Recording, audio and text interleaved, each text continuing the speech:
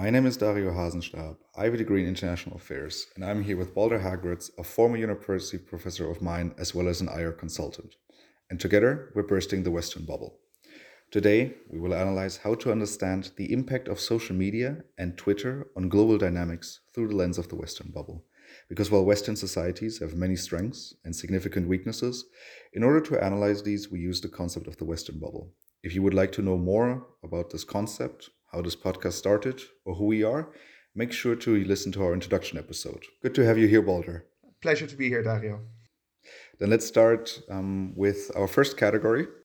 What are the facts in 2 minutes? From the late 1990s onwards, the internet has quickly developed from a niche phenomenon into a tool the majority of the world uses every day. It has become essential worldwide, including, of course, the West, and in particular where the majority of work, studies, and entertainment are consumed via the internet. Globally, there are 5 billion internet users every day, 63% of the global population. Out of them, 396 million use Twitter, 1.4 billion use Instagram, and 2.8 billion use Facebook.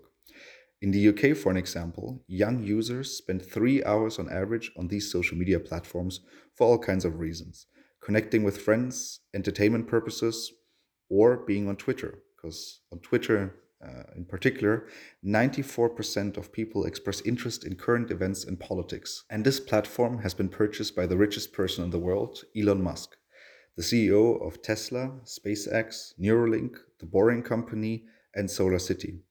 He first expressed interest in buying Twitter for 43 billion US dollars in April of 2022, but put it on hold in May and was finally obliged to buy it in October of 2022 by a US court.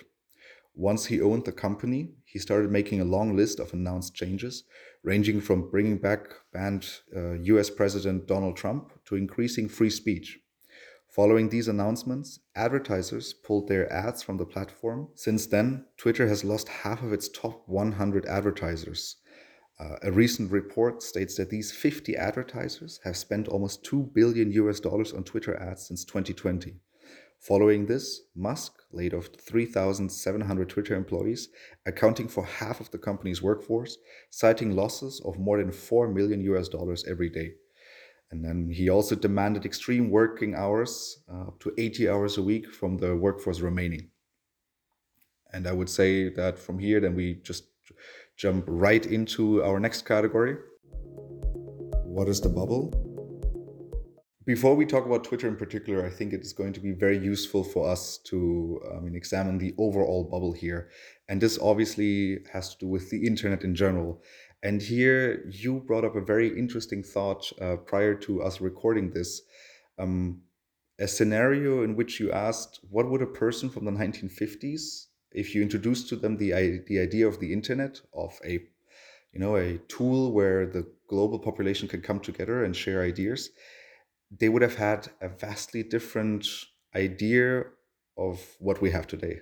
Yes, this comes from the fact that my generation is the last generation that knew a world without internet. When I was a child, we had no internet. It was when I was an old teenager and a student that internet actually became a thing, and we could slowly start doing things with it. And if you had asked people in my childhood, or people in the 1950s, or even people in the 17th century, we are going to have a world where people can connect through something called a computer. They can talk to each other, listen to each other, share knowledge with each other, and all that kind of thing. Most of it for free. And this is going to make billions of people connect. Then your reaction probably was, wow, that is absolutely amazing. We are going to have a world full of greater understanding, of people being way more educated, people being way more knowledgeable, people breaking down nationalist barriers. All those kinds of ideas would be your theoretical framework if you were told about such a futuristic concept, right? And that makes a lot of sense because that question in the 80s or in the 60s or 400 years ago would be answered from a framework of those times in which intellectual conversation was sparse, was difficult to get. You would usually have it with your friends. You had to go to special events. You would have to buy books to properly read about philosophical or intellectual thought or ideas. And it was a blessing, a luxury to actually have that exchange with others about knowledge, about wisdom, about all those items. And now fast forward to 2022, and that conceptual thinking about what the internet would have looked like hasn't really come true. Yes, there's this incredible knowledge exchange. Anyone, anywhere with access to the internet can find out almost anything about history, about philosophical thought, and all that. That is absolutely true. But what it has done with us, it has changed our behavior and our relationship with knowledge. It has changed our relationship with intellectual thought. It has changed our relationship with ideas.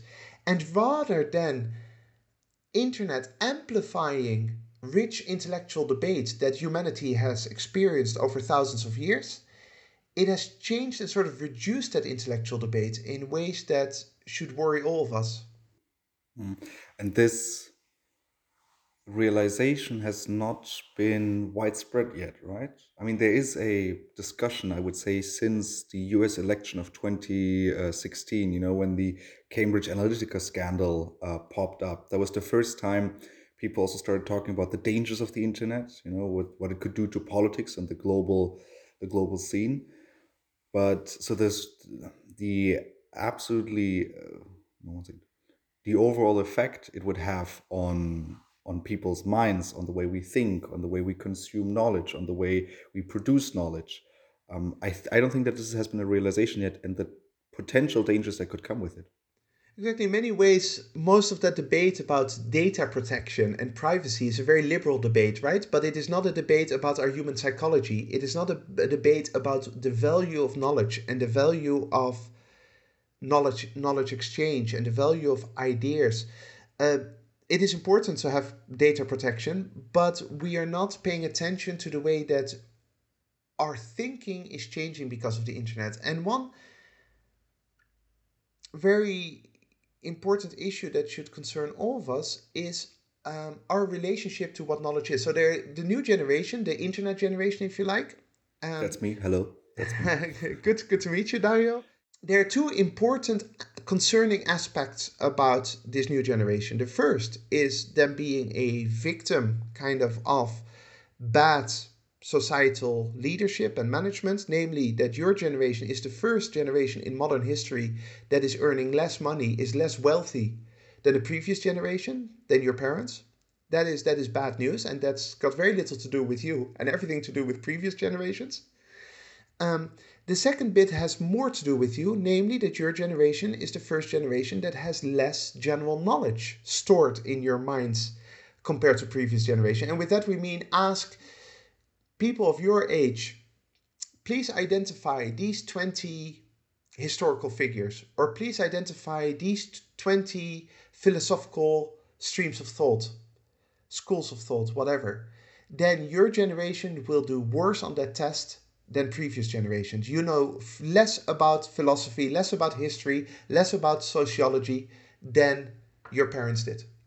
See, I mean, both of these facts or observations, I mean, we can obviously back up. I mean, so when it comes to the income, this is obviously something we can count and observe, is where millennials in the United States now make 20% less than the previous generation when it comes to income, and that observation on how we preserve knowledge is also very true. Is the amount of times I've caught myself in your class, for an example, or in other classes, quickly googling a concept that you mentioned. Let's go very basic, realism.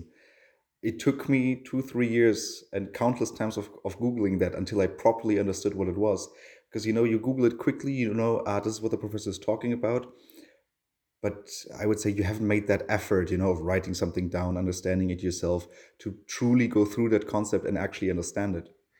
That's a great example. So we are nowadays in 2022 we are less incentivized to actually store it because we think that we can quickly Google it, exactly as you said. But that process is simply not the same psychological process than reading a book. Reading a book on realism takes much longer than Googling, way longer. And it is a very slow process of knowledge acquisition. Not every page is full with data or information. It often, after reading a book, there's the knowledge you've acquired can be counted maybe on one hand in terms of actual facts, but that process of knowledge acquisition is much deeper and you store it much better. And so, what would be the reason for this? I mean, on the one hand, maybe laziness. I mean, to have less knowledge because, or maybe because we want to win trivia games, that would be a reason to have knowledge. But why do we know less than the previous generation? Yeah, I wouldn't put a value judgment like laziness onto this. It is a matter of incentives. So exactly as you say, nowadays you are less rewarded by society to have broad general knowledge. You are less rewarded to know who Thomas Aquinas is. Because you can always quickly Google him, exactly as you just said. And the times that you would actually need it without being able to Google him are things such as playing Trivial Pursuit or maybe impressing friends at a bar with your intelligence or something like that. Whereas in the past, having that very broad general knowledge, and the point of broad general knowledge is that you never know when you're going to need it, right? It's not specialized knowledge. It's broad knowledge that in certain situations becomes useful, professional or elsewhere. Having that broad general knowledge gave you a big advantage over others. It allowed you to be better at your job. It allowed you to be better at understanding the world. It allowed you to better come across in job interviews and things like that. And without that incentive, without people caring about that broad general knowledge, you really have to be an aficionado of reading or just really love history or love philosophy or love sociology to delve into those things. And very few people do that anymore. We know that your generation reads very, very little books. And I don't care about whether it's reading on actual paper or on tablets. The actual reading of a book from page 1 to page 400 hardly ever happens anymore. And that leads to this very different connection to knowledge, and that has very profound consequences for who we are as humanity. Because without that broad general knowledge, it's going to be much harder to understand the deeper implications of our behavior, the deeper reasons why we do something. Later on, we'll talk about free speech. What is free speech, and what is the philosophical complication with free speech? Those kinds of issues are being undermined by our lack of reading, by our lack of knowledge acquisition. So rather than having an internet enhance, amplify our search for knowledge, it has decreased our search for knowledge. So now we've talked about how the internet has changed how we talk and think about knowledge, also how we see ourselves. One more thing I want to talk about is how the internet has changed the way we see others. Basically, how the internet has increased this development of personality cults. I mean, the example we will talk about later on is obviously because we're talking about Twitter, Elon Musk. But let's talk about it in general terms. I believe that, I correct me if I'm wrong, but 30 years ago, you had celebrities on TV, but it wasn't, that you had almost a personal connection to them because you see everything they're doing all day long because you see it on their Instagram stories or on their Twitter feed or on whatever TikTok does. So I am relatively ignorant on social media, but for the last couple of months, because of this podcast, I've been active on LinkedIn, and a little bit on Twitter as well, but mostly LinkedIn in the sense active. That means once a week, if that, posting about the podcast, and that's it. But as a result, I've also been reading LinkedIn, and it's been quite an experience to observe how society is now presenting itself, right? How it is not simply about saying, hey, we are looking for a job. Does anyone want to apply to a job? Which makes a lot of sense on LinkedIn. Or saying, I've just published this new book. If you're interested, here's where you can buy it. I mean, that makes sense. That's a practical approach to social media, and certainly a professional platform like LinkedIn. But instead, most of LinkedIn is filled with self-advertising, with a self-absorbed dynamic where you publish your accomplishments, where you signal to. I am proud. I am proud to announce. I'm proud to announce I'm humbled to have received this reward, telling me that I am great. Right? It is this. It has been a humbling experience to be selected as the top 5% of students at my university. That kind of thing. It has become a place where people sell themselves, not their ideas, not their actions, not the fact that they wrote a book or that they recorded a podcast, but they sell who they are as a human being before any ideas or actions get transmitted. And that is a huge change. Again, it is useful to go back to the 1950s or again any other time in history.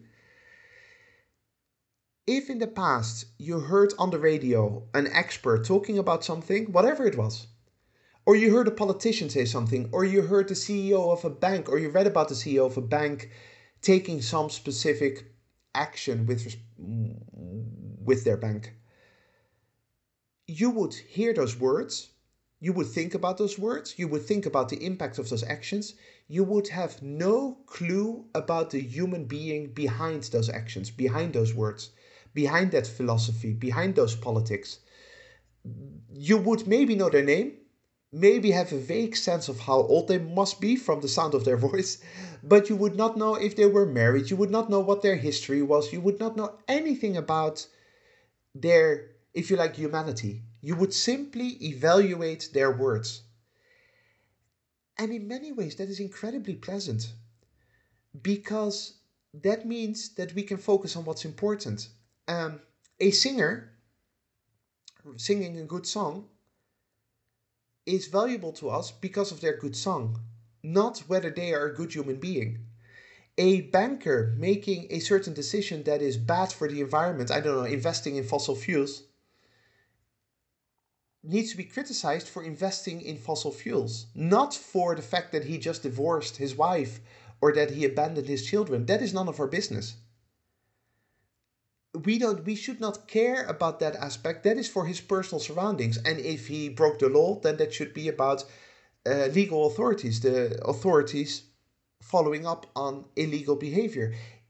The value or the destruction that he causes to us is because of his action. The value of a singer is because of the value of the songs, not because of who they are behind that. And yet, nowadays in 2022, we seem to go through a purity test before we're even open to listening to their music, before we're even open to knowing anything about what they've got to tell us. Mhm. I mean, if I may summarize this, I think this is boiled down to we argue people, we no longer argue arguments. It's not about what you said, but it's about who said it. And is this person even allowed to say this? Does this person have the right credentials to say this? And here I'm not talking about a PhD or something else, but here I'm talking about, are they personally affected by X situation? And I think that fits the analogy you put with, I mean, having a purity test, ticking all the boxes. Are you allowed to talk about the environment because you're a young person? Because old people are not allowed to talk about the environment, because they're old and are not going to be affected by it. They're the reason why all of this is bad. Exactly. So instead of caring about the words coming out of someone's mouth, we care about the nature of the mouth, right? Now, there are, of course, some situations where the human being behind it matters. So, for example, in certain situations, if you come from a specific background, maybe you have to be careful about making certain claims without showing sensitivity to your context, right? So if I were to say, as a white middle-aged man, I don't believe that young people should complain so much because they've got it easy compared to when I was a child. By the way, that's not true at all. It's the other way around. My generation had it much easier, but that's beside the point. If I were to say something like that, maybe my analysis is correct, but it's good for me to show some kind of sensitivity to the fact that I'm saying that from my comfortable middle-aged, middle-class perspective. and I maybe need to show a little bit of care in judging others, right? Sometimes there is a little bit of value in that, but that is minimal value. That is the most important aspect of what I'm saying is the actual words and not who is the person behind that. See, and this changes the way we interact with others. This changes the previously existing dynamics of society.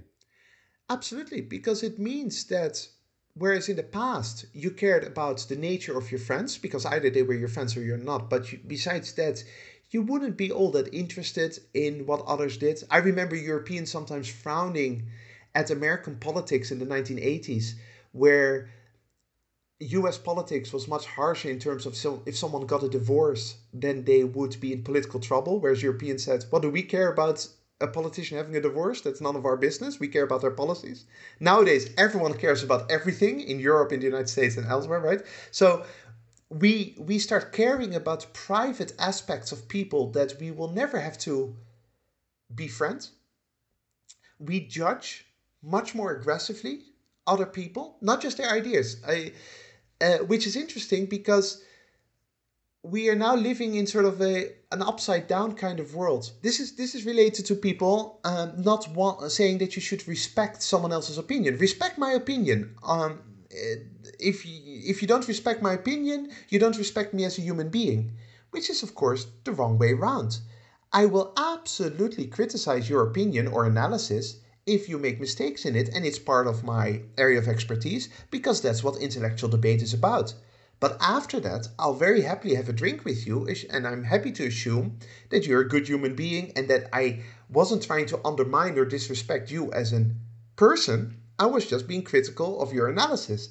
Nowadays, we act as if opinions are just sacred and can't be touched because they're so directly linked to the bubble, to the cult of personality, to the idea that whatever I say is directly linked to who I am. And surely, I mean, to quote here the John Maynard Keynes, when facts change, I change my mind. That the idea that we should always be open to having people point out that something that we say is not factually correct or is illogical, and therefore our opinion in quotation marks, is incorrect. And that is part of that search for knowledge, that hunger for knowledge, that has nothing to do with you as a human being. I am not interested in your private life, and I am happily assuming that you're a good person who I can happily have a beer with afterwards. So, this kind of thinking where it becomes much more aggressive, everything, because everything we say is connected to who we are rather than the actual words coming out of our mouth. And with this, I would say that we move on to the next category because we're already talking a lot about the damages here. What is the problem? And I would like to start by talking about three historic personalities and maybe looking at how society would judge them nowadays, because our morals and our standards have changed, but that this does not necessarily undermine the ideas and concepts that these three personalities created. And starting with a person that you're very fond of, Darwin. Well, to slightly correct you here, so I am not fond of him as a person because I don't know much about this person and I don't care about him as a person. Um, but what is true is that I kind of provocatively for years now have used him as my picture on WhatsApp. First of all, because I feel uncomfortable putting my own pictures on stuff, but also because Darwin's value to us has been immense. He was not the only one, and without him, other people would have come up with the same ideas at some point. But Charles Darwin laid the foundation of the theory of evolution as we know it today, and he contributed enormously to our understanding of who we are as human beings. That is his value. It is also true that he had very deep racist tendencies. But those racist tendencies are not what makes him relevant to me or what makes him relevant to the world. If he had been a professor on race relations, then I would care about the context of him being a racist.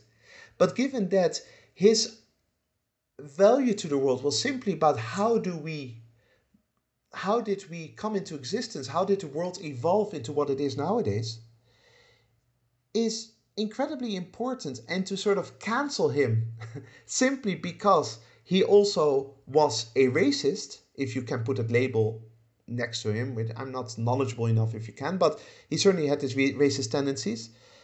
Seems to me missing the point. But if Darwin had existed in the 21st century, his work would not have been acceptable because of the things he said, right? Which would have been doing a huge disservice to humanity. And keep in mind that the fact that Darwin was a racist was sort of the norm of those days. Then you would go into a direction where none of the great thinkers of the world before, let's say, the 1950s, or if we want to be generous, before the 1900s, would be acceptable. Their thoughts should always come with a huge disclaimer. This guy, because it's almost always a guy, was a patriarchal, racist, sexist, xenophobe. And therefore we will not take his thoughts seriously. Well, hang on. Yeah, that was the norm in those days, and that is not acceptable nowadays in human behavior. But surely their ideas is what matters to us. Their thinking, them helping us as humanity progress is what we care about. Surely. I mean, here I always like to use the example of us and how we will be viewed by our children and grandchildren. Is I pretty sure that meat alternatives will develop further. And I mean, I've even read in a few books predicting the future or laying out scenarios for the future that eating meat in itself is not going to be fashionable anymore because the alternatives are a lot more healthier, they're better for you, and they're better for the environment. So I could imagine a world in which my grandchildren look down, look back on me and ask me, how could you eat meat? You know, that was terrible for the planet. It wasn't good for your health. X, Y, Z, all of these reasons. Why didn't you eat these alternatives? That Animal must have made you welfare. What kind of monster would kill animals for pleasure? That kind of thing. exactly. So what, like, you must have been a terrible person back then. I'm like, Well, absolutely, and my thinking about that's always that I would hope, but maybe I'm too optimistic about where we're going as humanity. But I would hope that 100 years from now, people look very critically at, for example, items such as immigration, the way we deal with immigrants, and the way we desperately try to keep people out of our society and want to protect the wealth that we have. I hope that in the future, in history books, that will be written about as a deeply immoral issue. Maybe not quite at the level of slavery from the 19th century, but still pretty bad. But would that mean that everything that is being said now is illegitimate 100 years from now? Surely not. And that is we have to be very careful in wanting to live in a world where everyone, every individual, whether it is now in the present day or in the past, gets judged for whether they pass this human purity test or not, because then nobody's allowed to speak anymore. And all we're asking for is for everyone to lie to each other, to pretend that we're good. It's all about signaling that you're good rather than actually being good. And that is an important difference. Showing on social media that you're on the right side of the moral spectrum. Not actually being on the right side of the moral spectrum, but showing it, signaling it. mm, That's dangerous. and another individual that would not pass this purity test would be Thomas Jefferson. And you can see this quite a lot already, right? So Thomas Jefferson is obviously in today's standards. If well, he couldn't exist today because what he did was illegal nowadays, fortunately. But he was a slave owner, and he comes from a slave-owning family, and he was very rich. And I don't know exact the number, but he had many slaves, and he never gave that up, despite, by the way, some of his fellow founding fathers criticizing him for it. Um, Slavery is horrible. I can say as a person in the 21st century, but I would hope that we can apply that kind of morality to throughout history. Slavery, owning another human being, is just bad, but that is not the value that Thomas Jefferson has delivered to us. He was an important instrument in creating the U.S. Constitution and the dynamics that led to the creation of a very successful and influential nation. Now, what is interesting is surely to analyze the slavery roots of the United States and to see that as an original sin and to see how that affects sociologically, psychologically, still the United States and the rest of the world in the 21st century. That's absolutely fine. We should absolutely understand and discuss slavery. But to delegitimize the political work of Thomas Jefferson simply because he was a slave owner seems to be missing the point once again. And the last individual goes back to my roots as an international relations student. Is I remember there was this time when I was in a taxi and I had just learned about Jean-Jacques Rousseau and the social contract. And I remember being pretty convinced by his words. I mean, previous authors I'd read had never convinced me that much. So I was talking to this taxi driver because there's this joke in Germany that all taxi drivers are philosophy students. And this man had also studied philosophy before. And he criticized Rousseau a lot. However, he didn't criticize him for his ideas of the social contract, but he basically said, no, he was a terrible person because he fathered five children and then just left them with churches and never cared about them and just traveled through the country. So that's again such a good example. Yes, human beings are hypocrites, and there might be absolutely if you were his friend, it's you might criticize him. Hey, you're right about these beautiful ideals about how to educate children, how our society uh, should strengthen childhood and then further human development, and then at the same time in your own life you hypocritically completely do the opposite. As a friend of Rousseau, I could imagine me saying that to him and pointing that out to him.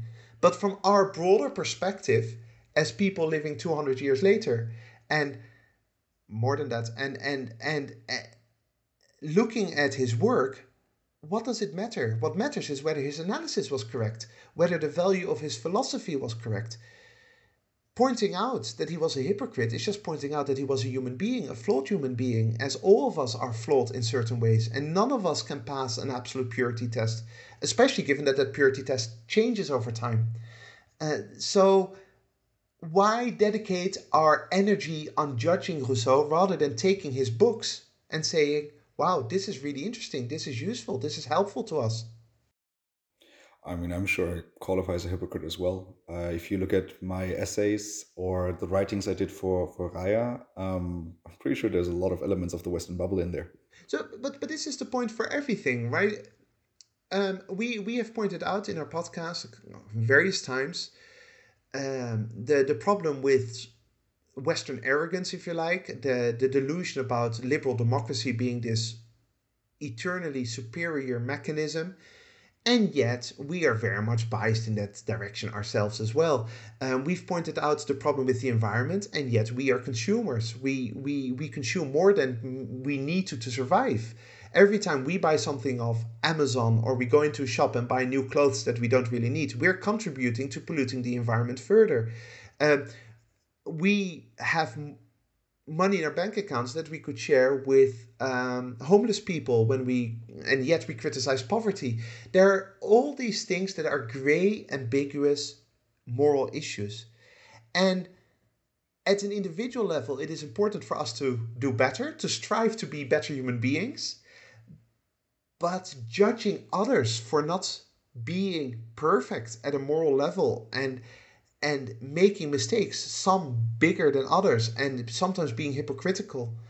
Yeah, I don't really know where that gets us. I don't really see how that is going to bring value to the world, which is, by the way, very different from seeing abusive behavior in at work and firing someone for, I don't know, doing being corrupt or harassing other workers or anything like that. That is something that needs to happen because that's about practical action. Someone is currently being immoral on in the workplace. You, as an employer, need to fire them because they're doing damage to your co-workers.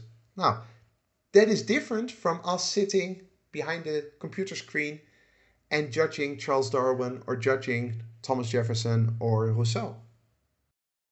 And so, moving on the line of individuals we're talking about, and now we're no longer talking about historical individuals, but we're moving into the direction of the case study of Twitter. Let's talk about Elon Musk for a few minutes, just because I think he's a fascinating individual to analyze in today's world. And he's almost the embodiment of today's world. I mean, for some reason, there has been a personality cult built around him. I mean, I'm pretty sure half of Twitter hates him, the other half loves him. But there is something about him. Yes, it's very much a world which increasingly, once again, which started arguably in the 1980s and certainly has been amplified since, where we already admire wealth. Now, we did a whole episode on wealth and income inequality, and the rational analysis would be that wealthy people is a negative negative externality, if you like, a negative outcome of the system we have, but something we can't do much about. It is what it is if you want to keep the system we have, but it shouldn't be anything to celebrate. Unfortunately, somehow we have decided that wealth is to be celebrated and people who are wealthier should be celebrated more. So we've got these really rich people like Elon Musk, and we say, wow, you're a hero just because you're the richest person on earth, so you must have done something really, really right. That is already unfortunate. And beyond that, we have then this army of followers who do not understand the difference between someone being good at business. Clearly, Elon Musk has some business acumen. I mean, he's clearly good at making money, much better than I would ever be. Confusing that ability with philosophical value, with political value. So when he tweets out, and we know he tweets out a lot, issues on politics or on philosophy, on sociology, then his whole army of followers is in awe of what he writes, despite it being, from what I can tell, not based on any significant expertise, any significant understanding of the philosophy he's referring to, any significant broad general knowledge. But then, of course, his army of followers don't know that because they don't have that broad general knowledge themselves. So they just eat it up as if every word out of Elon Musk's mouth is somehow gold. And so this man who apparently speaks gold has used a lot of his gold to buy Twitter, and it has been a ride since then. Let's call it that. I mean, it started by him tweeting on the day that he bought Twitter, let that sink in, and posted a picture of him carrying a bathroom sink. Which, I mean, he is a character. You know, there is something inherently entertaining about him. I personally think so, at least. But then he also tweets things that are more connected to, the basics of society. And I think my favorite tweet right at the beginning, when he then took over Twitter, was when he simply wrote, "The bird is freed." And with this, he made a reference to, free speech. And then the European response to this, coming from Thierry Breton, who is one of the European commissioners, said, "In Europe, the bird will fly here by our rules," which I just thought was very entertaining, but then started a long rant of free speech tweets that we will analyze in the coming minutes. And this within the context of him basically forcing himself to buy Twitter after for a couple of years ranting about Twitter not sufficiently respecting free speech, right? So it's been an hilarious story even before he purchased it, because essentially it went something like this, tweeting out, oh, Twitter should have more freedom of speech, Twitter shouldn't moderate, Twitter shouldn't ban Donald Trump and others, blah, yada, yada, yada. Then someone pointing out, hey, if you care so much about free speech, why don't you buy Twitter? Him saying, maybe I will. And him falling into this dynamic where he couldn't get out of it anymore. And at the end was legally obliged by Twitter to buy Twitter. I mean, it's an absolutely slapstick kind of scenario, which also shows, I would argue, a certain level of incompetence on his side, if I might be so bold. I am not as entertained as you are maybe about him. You're absolutely correct. He is an entertainer. There's even a tweet out there where he wrote in 2021, thinking of quitting my job and becoming an influencer full time. Right, so he clearly enjoys the entertainment aspect.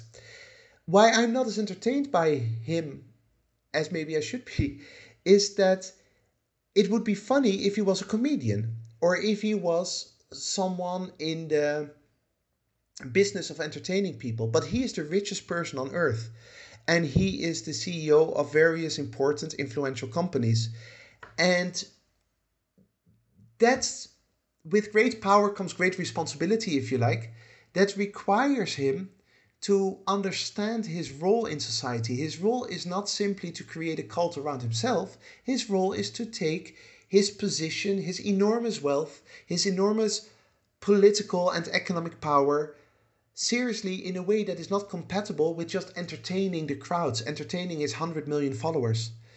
And that concerns me because again, we're moving towards a world where it is all about this extroverted entertainment rather than actual serious policymaking, and understanding that those two things conflict sometimes. When you tweet something out, that might conflict with your ability to positively influence the world. I think an example of this, he tweeted in April of 2022, right after he announced he would buy Twitter, and there he kind of talked about, I will bring free speech back to the platform, and then he felt like he needed to explain himself and said, by free speech, I simply mean that which matches the law. I'm against censorship that goes far beyond the law. If people want less free speech, they will ask government to pass laws to that effect. Therefore, going beyond the law is contrary to the will of the people. And that in itself is such a fascinating quote. It shows very much this attitude, this 21st century attitude of not really understanding what democracy and what free speech and what majority thinking is, the will of the people is about, right? It is this idea that as long as 51% of humanity believes in something, then that should be implemented, which is only something that someone would say if they don't get the underlying fundamentals of what a free society should be like. Uh, it to say the only thing we care about is free speech, and beyond that, that free speech that sets the tone, is first of all not acknowledging that the government, for very good reasons, by the way, there's nothing wrong with that, for very good reasons, does the bare minimum necessary for people to behave within society. It is not the government's role to interfere too much with individuals. Therefore, simply not breaking the law cannot be a sufficient condition for our human behavior, surely. And the moment that you have a hugely influential platform, such as being the owner of Twitter, is the moment that it's perfectly alright to strive for something a little bit more than that lowest common legal denominator. Where that balance is, that's a difficult conversation. And that complexity is something that he has found out since buying Twitter. But it shows that this is a person who is not equipped to understand the deeper underlying foundations, yet he has enormous power, so much power that he can buy one of the most popular social media platforms on the planet. And that should surely concern us. Yeah, because so one of the topics that he was very outspoken about was people being banned from Twitter. And I do remember that, especially after Trump, President Donald Trump, was banned from Twitter after the events of January 6th, where through his tweets or words, people stormed the Capitol. After that, he was banned by Twitter. And I remember initially thinking, good, people shouldn't ignite violence in social media. But then very quickly thinking, 1 second, a company having the power to ban a president from social media, that's a power that I'm very uncomfortable a few people in a company having. Now you theoretically have that power within a single individual, who then puts this up to Twitter polls, and then basically equates those Twitter polls to democracy, given the fact that his following might not necessarily be a well reflection of society. I found it difficult. And you mentioned the fact that, the will of the people is 51%. What he then did was pull out a poll on Twitter, and asked whether he should reinstate former President Trump. And 51.8% voted yes, and 48.2% voted no. 15 million people voted. And then he simply said, the people have spoken, Trump will be reinstated, Vox Populi, Vox Dei. And he did something similar with a general amnesty, right? Should Twitter offer a general amnesty to suspended accounts? He tweeted out on the 23rd of November, provided they have not broken the law or engaged in egregious spam. And then 72%, 0.4% said yes, and 27.6% said no. And then he says, the people have spoken, amnesty begins next week. Again, Vox Populi, Vox Dei. I personally am not a big fan of banning Donald Trump, but it is a complex, ambiguous issue. And that complexity cannot be reduced to popularity contests. Certainly not those on Twitter, which have nothing to do with democracy, because there is a huge bias in who votes on these and who doesn't. For example, I would never ever vote in a poll by Elon Musk. I've got better things to do in my life. So the idea that 72% of the people have spoken, those 72% of the people responding to this tweet of his have spoken, which is a very different issue. Reducing the complexity of where free speech begins and where it ends. Or let me rephrase that. Where a company decides that free speech begins and ends, reducing that complexity to opinion polls is very much part of the 21st century and very much goes against the kind of society we should want to create. And let's make that a little bit worse or intense, because on November 29th, he then posted a tweet saying, "This is a battle for the future of civilization. If free speech is lost, even in America, tyranny is all that lies ahead." Which goes into the direction of, let's go so far to the extremes that there's only a black and white thinking, and then ultimately, anyone who is against anything I say is against free speech. And then he did this by then criticizing Apple, because Apple had pulled advertising. So he tweeted, "Apple has mostly stopped advertising on Twitter. Do they hate free speech in America?" That, I don't know. It's, to me, this man has lost touch to reality, especially on that topic. Well, and again, it shows the complexity and the idea that we live in a society where the legality of speech gets established by government means that afterwards individuals and companies can make their own choices, right, with respect to where they want to go. And if Twitter errs towards the side of greater, if you like, free speech, at least less moderation than Apple feels comfortable with, both of those companies are entitled to take their position. Twitter is allowed to take a certain position that advocates less moderation, and Apple says, well, if Twitter does that, we don't feel comfortable with that. Our company culture is different from that, so we're going to pull advertising. There's no bad guy in that conversation. There are just two companies with different perspectives showing the ambiguity of these kinds of issues. And yet, you very clearly and very well mentioned it just now, we live in a world where it is binary, right? Where it is you're either with us or you're against us. So the moment that you do not share Elon Musk's perspective on free speech, you're with tyranny.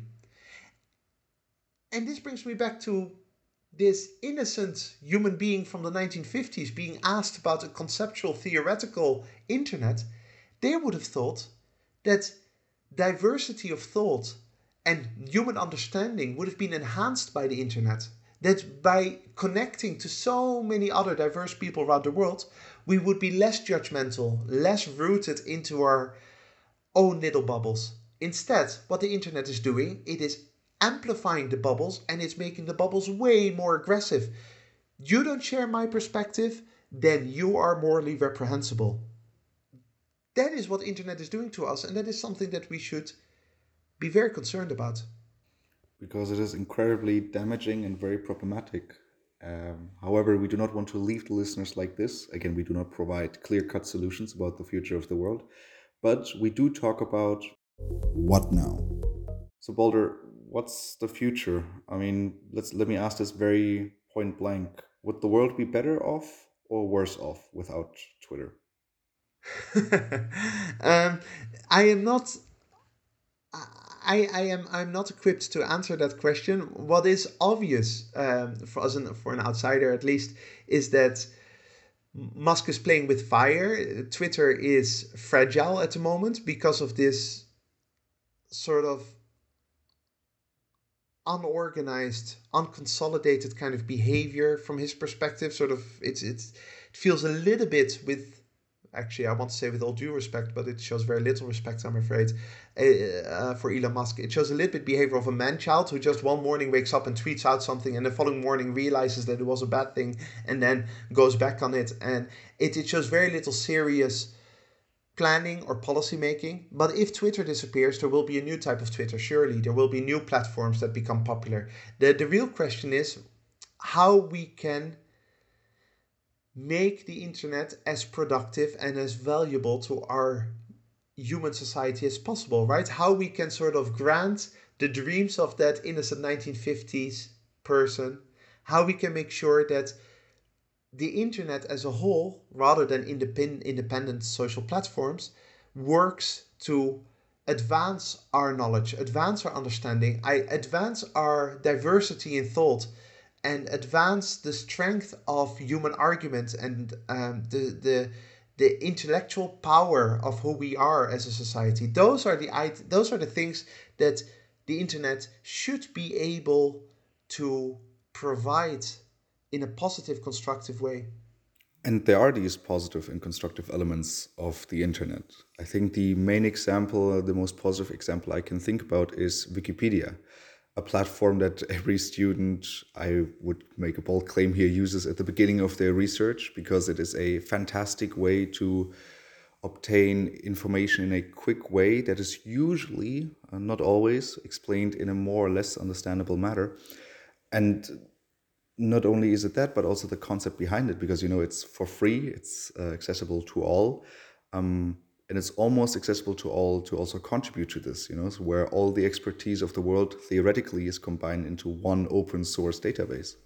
It's incredible, and it is exactly what you would have hoped for if you were that 1950s person. A world where anyone can just go there. In the past, we had to buy those big Encyclopedia Britannica, fill a whole bookshelf with them. And then there would not be anything updated. So 10 years later, you would need to get a new book that would be editing all the old versions. Now on Wikipedia, it happens continuously, permanently, and you can go on Wikipedia and you know exactly that the information that you have is updated and most likely very accurate. Exactly. I mean, so I'm a Wikipedia contributor myself, yet at a very low level. And so anytime I edit something, there's a very rigorous review process where someone who has done a lot on Wikipedia and who is basically a senior editor, that they review it and then they will even openly mark it for everyone to be seen that, oh, this lacks a source or this source is questionable. And all of this is then financed by donations. It's not that there's one evil overlord behind this or a government's basically paying this, but it's just donations from anyone. And an awful lot of volunteers like yourself putting your free time in, which is also valuable, into something for the greater good. And also because it's just fun to be part of this global community working on this, right? It is exactly what one would hope for the internet could be, like a foundation for the sharing and development of knowledge. And I think another example of a positive and constructive element of the internet, I'm going to call ourselves positive now, would be this podcast. The fact that we can not only share this with listeners all over the world. I mean, I think most of our listeners will just have seen their Spotify stats. And for us, it's, I think, if listeners from over 26 different countries, but we're also sitting in completely different parts of the world. It's absolutely beautiful. So I am here in Madrid looking at you while you're in Berlin. Linda is also in Madrid, but in a different part of town. Part of this conversation. Then we send the recording to Usama, our wonderful editor, who is in the United Kingdom. Then that gets uploaded to a Swedish platform like Spotify. And then people, the last stat I saw was even 28 countries. We've got regular listeners in 28 different countries, listen to it and send us feedback and questions and comments. It is an incredibly beautiful world from that perspective. Living an enormously beautiful period of human history if you look at it at that level. Now the question is, how can we avoid the very serious detrimental effects of living in also a society that because of the internet has become so incredibly judgmental, losing what is important, losing touch with actually the value of knowledge, and instead creating these cults of personality and feeling the need to become part of this cesspit of self-absorbed advertising, rather than actually caring about your intellectual ideas, your creativity, instead caring about how you come across to the rest of the world. So the fight is there. The fight is to emphasize everything that is good, the ability to exchange knowledge and all those things, and lessen the psychological impact of what we're doing to ourselves, how we're fighting on the internet. And this seems like a great moment to end today's conversation on the impact of social media and Twitter in particular on global dynamics. If you have any questions, comments, or regards, make sure to send us an email to thewesternbubble@gmail.com, and we will try to incorporate them in our following episodes. Thank you very much to the listeners for joining us today. Make sure to join us again next week when we burst the Western bubble. That is it from my side. Balder, which closing quote did you pick for us today? Well, a common theme in what we've just been saying is that duality of the internet. The good side and the dangerous side, the destructive side, and the idea that currently it feels a little bit as if the destructive side is winning out, which is something that hopefully we can change. And so I got two quotes from two American academics and authors, Lawrence Lessig and Roxane Gay. And both quotes show exactly the duality of where we're going with the internet, both when it comes to the difference between intellectual progress that the internet can really benefit, as well as the strengthening or weakening of social dynamics, as we have analyzed. The first quote by Lawrence Lessig: "Notwithstanding the fact that the most innovative and progressive space we've seen, the internet, has been the place where intellectual property has been least respected. You know, facts don't get in the way of this ideology." And the second by Roxane Gay: "Social media is something of a double-edged sword. At its best, social media offers unprecedented opportunities for marginalized people to speak and bring much-needed attention to the issues they face. At its worst, social media also offers everyone an unprecedented opportunity to share in collective outrage without reflection."